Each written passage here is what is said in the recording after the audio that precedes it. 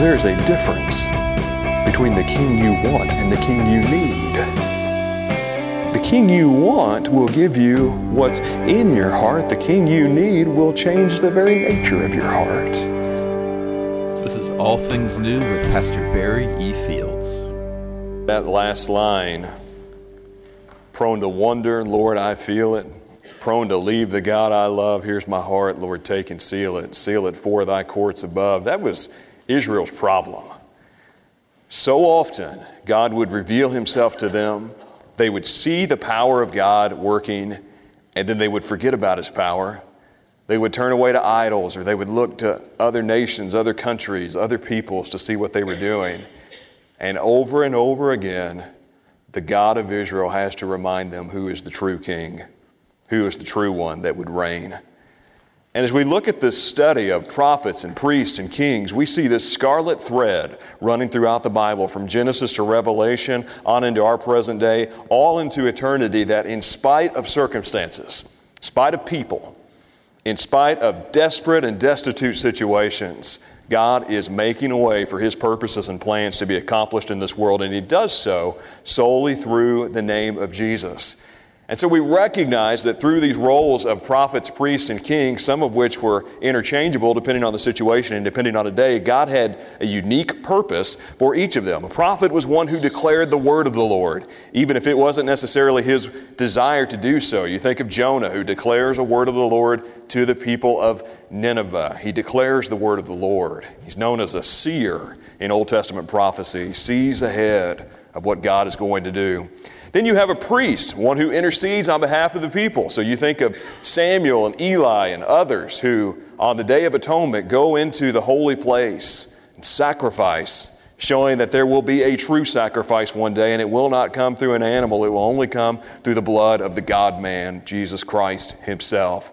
You have a prophet, you have a priest, and then you have a king, one who administers the law and the justice of the Lord. You have good kings, you have bad kings, you have some who act as good kings and bad kings. You think of David and Solomon and others that God bestows on his people. But throughout all of this, we see that human failures and human plans will collapse, but the purposes of the Lord are sure. God says in his word, as I have spoken, so shall it stand.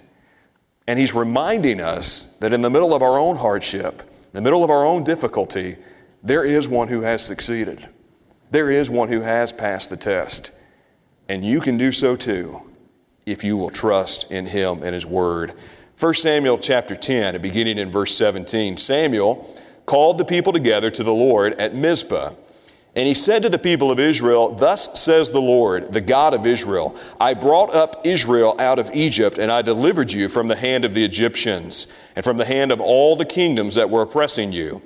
But today you have rejected your God, who saves you from all your calamities and your distresses. And you have said to him, set a king over us. Now therefore present yourselves before the Lord by your tribes and by your thousands. And then Samuel brought all the tribes of Israel near, and the tribe of Benjamin was taken by lot. He brought the tribe of Benjamin near by its clans, and the clan of the Matrites was taken by lot. And Saul the son of Kish was taken by lot. But when they sought him, he could not be found. So they inquired again of the Lord, is there a man still to come? And the Lord said, behold, he has hidden himself among the baggage. Then they ran and took him from there. And when he stood among the people, he was taller than any of the people from his shoulders upward. And Samuel said to all the people, do you see him whom the Lord has chosen? There is none like him among all the people. And all the people shouted, long live the King. I don't know about you, but I lament the lack of classical education, the lack of humanities that is occurring in many of our school systems and even many of our colleges and universities today. I think there is something to be said for history and literature and narratives and poetry that a generation is, if we're not careful, going to completely miss out on. Tales of caution, tales of morality, with biblical motifs and themes tied therein. One of those, perhaps you've heard it, is the story of a king by the name of Midas. King Midas was granted one wish that he could have that one person would be able to grant. Whatever it was, he would grant it in perpetuity. And King Midas, more than anything else, wanted to be the richest man who ever lived. He wanted whatever he touched to have value, to have worth, but more than that, to be valuable to him so that he could indulge it in his own lifestyle and his own riches. And so the request was this: whatever I have, turn it to gold. And the request was granted. His hand was turned to gold, and whatever he touched would turn into that. So maybe you've taken in years past, you've seen the commercials, or you've taken your vehicle to Midas Brakes. What do they always say? That's the Midas touch. Well, the reason is whatever they touch is fixed. It turns valuable. It turns to gold, or at least that's their slogan. And so King Midas would do that. They would bring him vessels of pottery, vessels of clay. He would touch it, turn to gold. They would bring him worthless coins that would become worthy of most of anything in his house. Everything that he had turned to gold. Until one day his daughter, who had been away, ran up to him, Father, seeking to embrace him, and as he embraced her, he reached out with his hand and touched her, and she too turned into gold. He had been so focused on what he wanted that he didn't consider what the consequences would be. What happens when you get what you want and it absolutely ruins your life? Somebody said the heart wants what it wants, and what they won't do is flip the other side of that coin, which says the heart is deceitful and desperately wicked. And there is a big difference in the Scripture between what you think you want and what you actually need. There's a whole genre of market shares out there right now advertising how you can get what you most want out of life. But is that really where you want to end up? Irving Kristol put it this way: being frustrated is disagreeable, but the real disasters of life begin when you get what you want. And a generation of musicians, a generation ago, sang you can't always get what you want, but when you do, you may not like the result. Eli, the priest, has died after the Philistines have captured the ark. His sons haven't followed the Lord. And frankly, there's no one to pass it off to other than Samuel. The Philistines come in as a ferocious seafaring people who the Israelites were scared of. There's a reason later on why nobody goes out and fights Goliath. It isn't just because he's a giant. It's because he's a giant Philistine, and Israelites don't fare well with Philistines. They capture the ark of God, which is the holy place where the Spirit of the Lord dwells through much of the Old Testament. In 1 Samuel 4:21 through 22, the Bible describes to us what happens to Eli's daughter in the midst of all of that sorrow and suffering from Israel. She has a daughter and names the child, has a son rather, his daughter-in-law, and has a child, names him Ichabod, saying, the glory has departed from Israel because the ark of God has been captured, and because of her father-in-law, Eli, and her husband. And she said, the glory has departed from Israel, for the ark of God has been captured. You think of Washington Irving's character in A Legend of Sleepy Hollow, Ichabod. The glory has departed, the glory of the Lord leaving the holy place, not by the songs you do sing or don't sing, but by the thoughts and intentions of the heart. And that is always the question of worship, whether you're Israel or the church. The condition of your heart will always determine your response.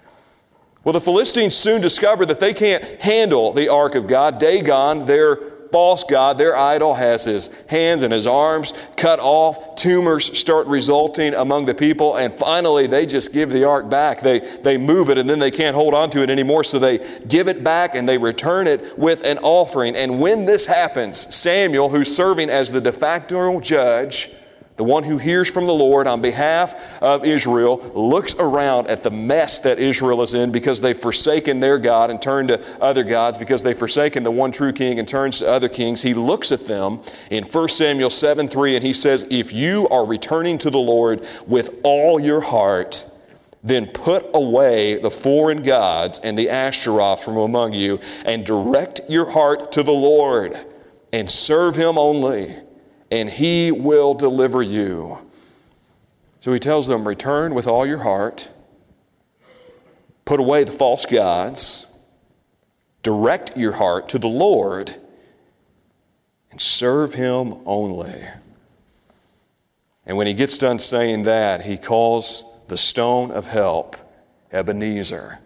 Anybody who wonders, come thou fount of every blessing, which we just sang, here I raise mine Ebenezer. What in the world is he talking about? He's not talking about Charles Dickens' character. He's talking about the stone of help that Samuel raised before the Lord. Samuel's own sons didn't walk in his ways. And the people, rather than seeking to look to the Lord who had been their king, rather than governing within the theocracy where God Himself would rule, they looked around, they saw their circumstances, they looked to other people, and they answered to Samuel what they most want. They said, give us a king. But God would respond, I am your king. And the internal response from Israel is, we want our own king. This really bothers Samuel. And in 1 Samuel 8 and verse 7, the Lord says to him, Samuel, obey the voice of the people in all that they say to you, for they have not rejected you, but they have rejected me from being king over them, according to all the deeds that they have done from the day I brought them out of Egypt, even to this day, forsaking me and serving other gods, so they are also doing to you. Samuel, don't take it personally. What they're doing to you, they've done to me. It's as if all of Israel gathered together one day, looked up at the King of Kings and the Lord of Lords, and they said, it's okay, God. We've got this. Let us do our own thing. So God says to Samuel, obey their voice, but show them the ways of the king who will reign over them. You know what happens? Sometimes God will give us what we want, even when it's not what we need. Sometimes the most dangerous prayers you can pray are not, thy will be done, but my will be done. Where you say, God, I want what I want, regardless of what you want. Because deep inside, if you're honest with yourself, you think and you fear that the future life you want is better than the one God has for you. You think that you can create a better life than the one who created you. You say, I am the captain of my ship. I am master of my fate. And so God says, along with Burger King and everyone else in advertisements, have it your way. And leaves you to your own devices. But can I just tell you something? When you start walking down that road, the only place it goes is to hell. Because rather than worshiping the God who redeems your life from destruction, you're in the middle of that destruction. And so you say, Lord, make me rich, and you fall in love with money. You say, Lord, give me a pretty wife, and she's pretty, but she ain't godly. You say, Lord, give me a handsome husband, and he's good looking, but he don't love Jesus. Lord, give me a bigger or better church where the one you belong to may be exactly where God has you to grow the most. Lord, take away my suffering, and yet that suffering may be the only way to lead you to unending joy. Because you think that what you want is better than what God wants for you. We do this with political leaders on both sides of the aisle. We get so fixated on the issues according to our party rather than to the Bible. This person will fix all our issues. They can do no right. This person will mess up all our issues. They can do no wrong, or vice versa. We say to this person, maybe Israel looked around and they said, this guy won't even have to deal with Congress. He won't even have to fool with the Supreme Court. And they say, Lord, give us a king. And you better be careful when you pray more for what you want than for what you need. Because you might not like the result. And I don't know about you, but I thank God that there are times in my life when He refuses to answer my prayers. Because I would not like where I'd end up. Listen, you may be in the middle of a mess today, but if it's God's mess, don't be in a hurry to clean it up. Formerly in Israel, when a man went to inquire of God, he said, "Come, let us go to the seer. For today's prophet is formerly called a seer." And so they asked that question in 1 Samuel 9:9 of Samuel. Is the seer here? In verse 15 of chapter 9, now the day before Saul, the king whom Samuel selected on behalf of the Lord because of the people, Saul came, the Lord had revealed to Samuel, "Tomorrow about this time I will send to you a man from the land of Benjamin, and you shall anoint him to be prince over my people Israel. He shall save my people from the hand of the Philistines, for I have seen my people because their cry has come to me." Saul answers out of all that in verse 21, "Am I not a Benjamite from the least of the tribes of Israel? And is not my clan the humblest of all the clans of the tribe of Benjamin? Why then have you spoken to me in this way?" Now Saul seems to be an ideal candidate for the kingship. He's humble. He's a foot taller than everybody else. He's young. He's rich. He's good looking. You know, we often have a negative view of Saul because of how his life ended, but maybe it wasn't always this way. Maybe it was. And he stopped in his tracks. Verse 27, he hears the word from the Lord, "Stop here yourself for a while, that I may make known to you the word of God." And Saul is given the gift of prophecy from the Lord. He says, "You will prophesy before them and be turned into another man." And the Spirit of God rushes upon him and he prophesies among them. Now I want you to see something. God anointed Saul, even when the people were disobedient in their request. The people of Israel are experiencing the consequences of their foolish choice, but God is working through it. And so you say, well, all of these circumstances, this isn't the right person in my life. These aren't the right things. Maybe it's because of the choices you've made. Maybe it doesn't have anything to do with the choices that you've made. But if you are following the Lord, maybe God is using them to make you into a person more like Jesus. Maybe He is accomplishing His purposes in spite of yourself. When Saul turns back to leave Samuel in chapter 10, verse 9, God gives him another heart. And in verse 18 and 19, which we read a few moments ago, he says to the people of Israel, Samuel, "Thus says the Lord, the God of Israel, I brought up Israel out of Egypt, and I delivered you from the hand of the Egyptians and from the hand of all the kingdoms that were oppressing you. But today you have rejected your God who saves you from all your calamities and your distresses, and you have said to him, 'Set a king over us.'" And all the people shouted, it's like a Lord of the Rings sing, "Long live the King." But there's another king, one who is despised and rejected of men, a man of sorrows and acquainted with grief. And if you were to see his face, you wouldn't think that he was handsome. You wouldn't think that he had his life together. You wouldn't think that he was good looking. Because there's a crown of thorns on his brow, there's a spear in his side, there's holes in his hands.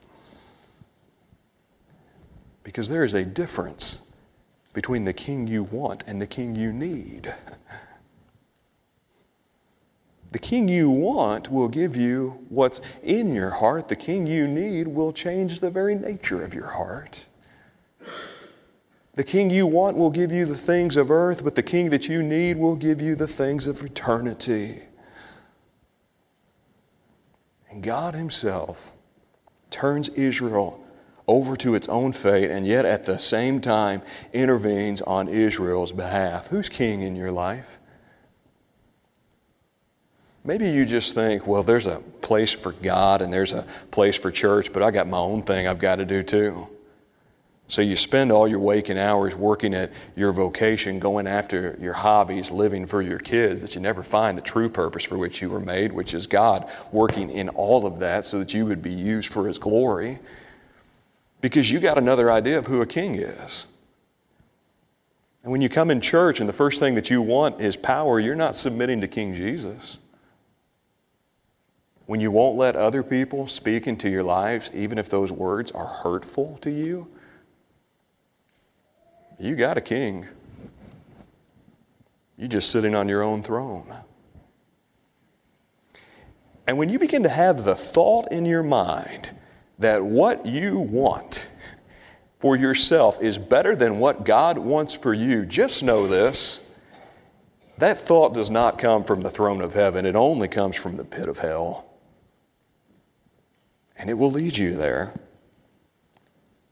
And so what Samuel says to Israel, the Lord says to us today, 1 Samuel 7:3, if you are returning to the Lord with all your heart, then put away the foreign gods and the Ashtaroth from among you, and direct your heart to the Lord, and serve Him only, and He will deliver you.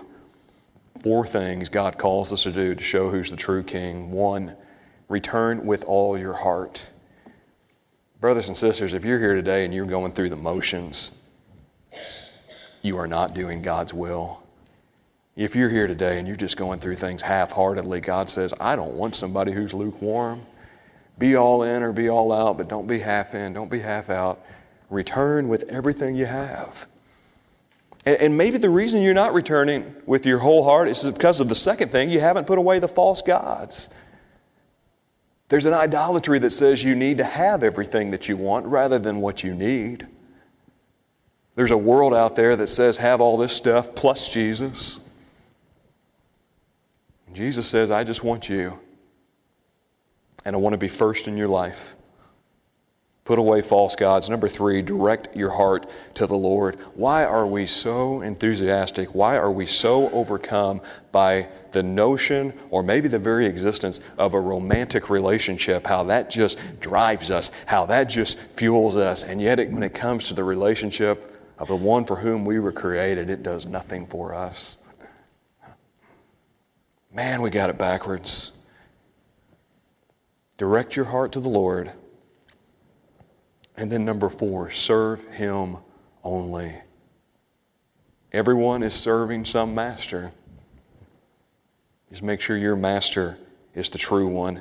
And this is what the Bible will say over and over again. So the prophets of Israel, when something would take place that really bothered them, they would rend their outer garment, their outer cloak. They would tear it in two. It was a sign that they were in mourning. They would put ashes on top of their head. So grieved were they. And God honored that. But there's a part in Joel where the prophet looks at them. He hears a word from the Lord. And God says to him, rend your heart and not your garments. Sacrifices and offerings are not ultimately what God despises, but what He likes, but a broken and contrite spirit. A heart that says, God, not my will, but thine be done. And so if you don't get your way with your parents, and if you don't get your way in school, if you don't get your way at job in your neighborhood, even, God forbid, if you don't get your way in church, remember that the one you're ultimately serving is not yourself, but the Lord. He is the true King. And He hasn't given us what we want. He's given us what we need.